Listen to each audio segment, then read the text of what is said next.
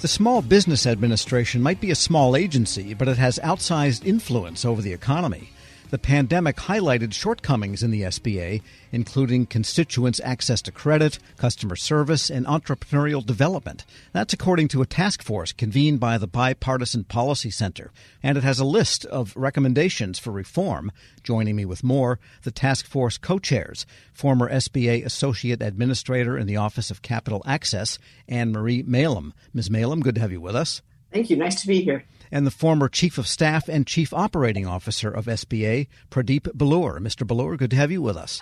Likewise, Tom. Thank you for having us. And tell us what it is you were looking at here. SBA had a huge burden during the pandemic, which showed a lot of administrative and oversight and controls weakness.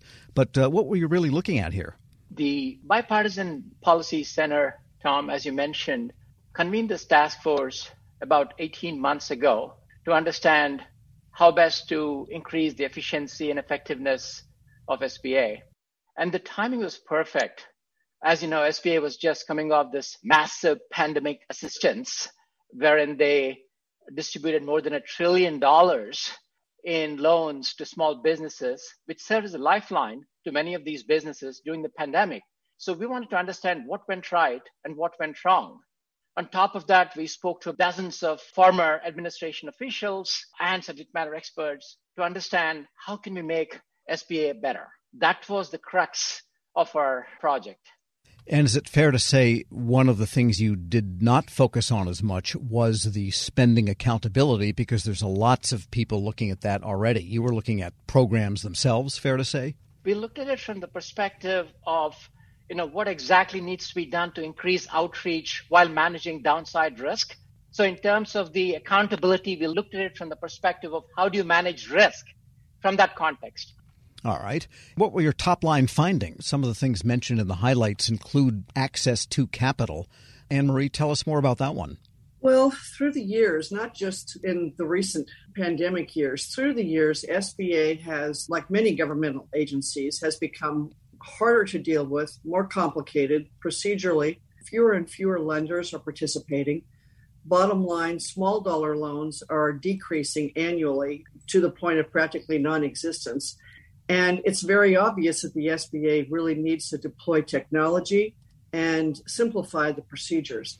Some of the offshoots of the change over the years is that now there are a handful of highly concentrated SBA lenders, and the SBA has really not significantly looked at those separately. And recently they made some rules that really opens the door to lenders. Instead of figuring out how to work with the 5,000 lenders in the program that have done such an amazing job through the last 50 years, they have now open the doors to bring in other lenders, I expect will expose the agency to severe risk.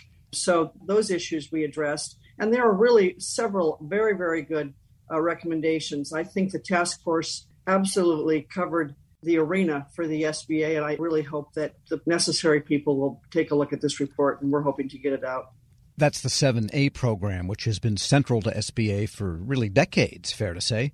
Yes, that is the central loan program. It was the beginning. The beauty of the program is Congress, in its wisdom, back in the Eisenhower years, set it up as a program not to compete with private enterprise, but instead to partner with banks. The SBA, as you know, guarantees loans that banks just can't quite make to small businesses that don't have enough collateral, don't have a wealthy uncle to guarantee the loan. So this partnership has worked so well. Really, our country has been built with small businesses through the years, and yet it's eroded recently because it's just gotten so complicated and difficult, and they haven't figured out how to really deploy technology. It's got to be deployed.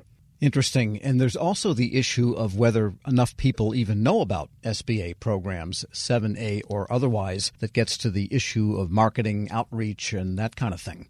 That's right, Tom. In spite of the fact that SBA received massive publicity during the pandemic, most small businesses are not aware of the full breadth of SBA's offerings.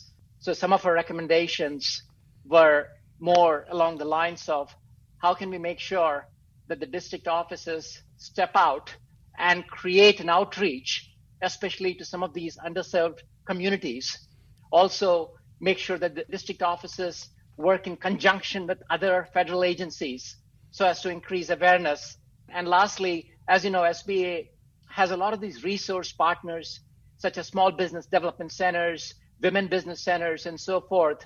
The question was, how can we make sure that these centers provide holistic services so that in addition to some of the things, training and counseling that they do, they can also help some of these small businesses understand how to apply and gain access to credit and so forth.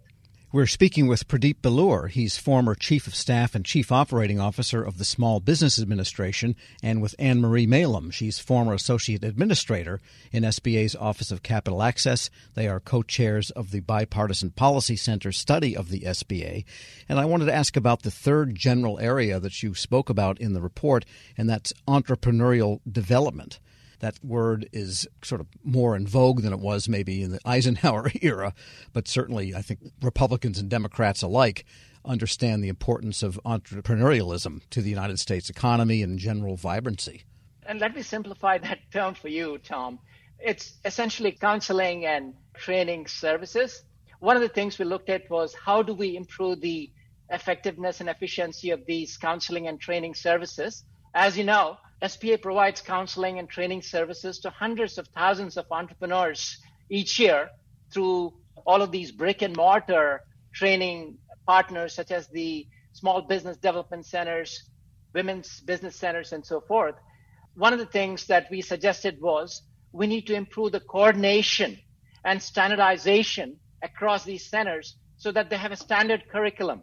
They have a standard way of delivering the curriculum, as well as measuring the outcomes of the training programs. We also provide a recommendation whereby we said SBA has built a very good e-learning platform called Ascent. It's focused on women entrepreneurs. And right now, about 150,000 women entrepreneurs come and avail of training and counseling services through the brick and mortar centers. But there are more than 10 million women entrepreneurs. Now, with this e-learning platform, they can avail of these services 24/7 via online means. So our recommendation was to SBA to expand this Ascent platform to the other demographics so that the e-learning platform can work in conjunction with the brick and mortar centers so that SBA can increase its outreach while improving the standardization across all these different centers.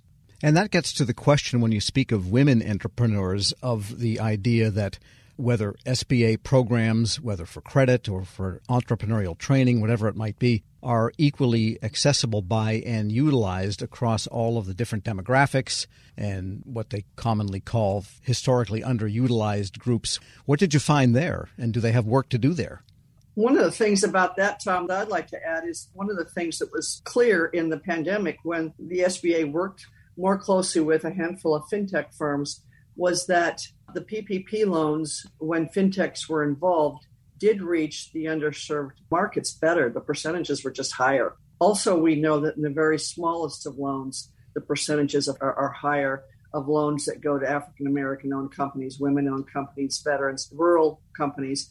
And that's another reason to really put the focus and try to figure out how to deploy technology without increasing credit risk to the point of being detrimental to the whole program.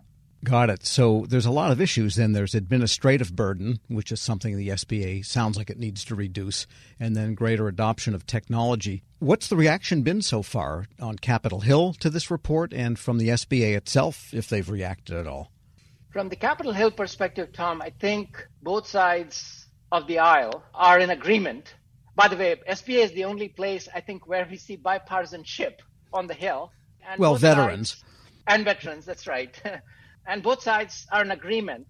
As Anne Marie was alluding to, one of the things that worked well during the pandemic was leveraging digital tools through the fintechs to reach to these underserved populations, such as minorities, women, rural customers, and so forth. But it was a double-edged sword because it increased the risk significantly. So both sides of the aisle in Congress want to leverage the digital tools while managing the downside risk. And we can take numerous lessons from how it was handled during the pandemic. Anne Marie, final comment?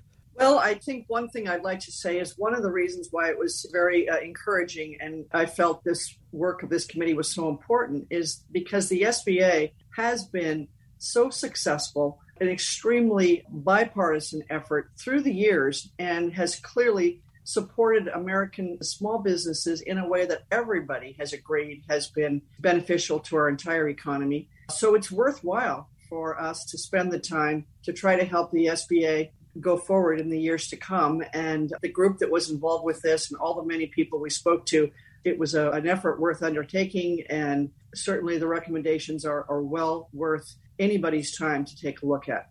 Anne Marie Malum is a former associate administrator in the Office of Capital Access of the Small Business Administration. Thanks for joining me.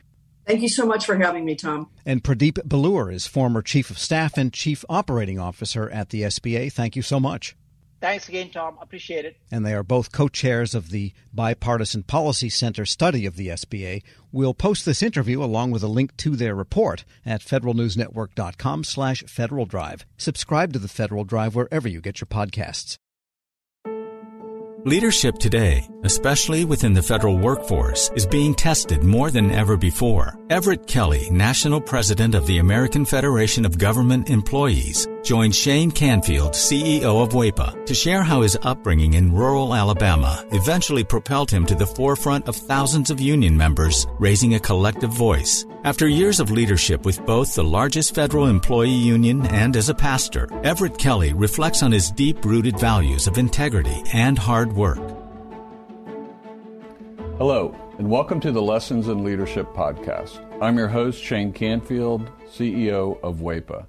Today I'm joined by Mr. Everett Kelly, National President of the American Federation of Government Employees. Everett, welcome, and thank you for being here. Shane, thank you. It's a pleasure's mine. You first joined AFGE in 1981 during what eventually became your 30 years of service at Anniston Army Depot.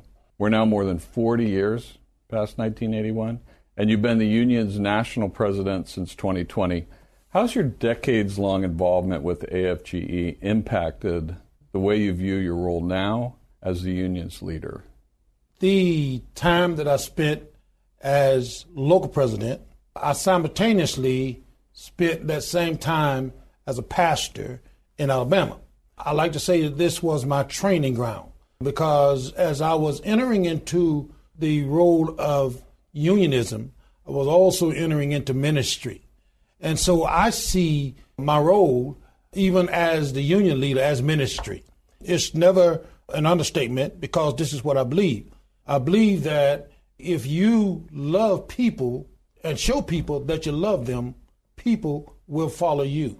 My business is in the business of growing people, and that's what I do. And I think that my training as a pastor and as a union leader has given me the ability to really, grow people because I feel like that, it's my responsibility both as a union leader and as a pastor to ensure that people have a livable wage. It's also my responsibility to ensure that people are treated fair with dignity and respect on the job. And I think that goes in both arenas. So I've seen this, as ministry, as I've grown through the 4 decades of leading people. Putting those two together is amazing. AFGE handles a massive array of issues and topics of importance to feds across many departments and agencies. What is it like being at the forefront of all those moving parts, and how do you manage it all? Well, first of all, let me give kudos to my staff, okay? Because it's just no way that I could manage all of this work and all the moving parts by myself. But I have an excellent staff that always makes sure that I'm prepared and that I'm ready. But it's exciting. It's exciting to be out in the forefront, bringing people to the realization that they have something to fight for.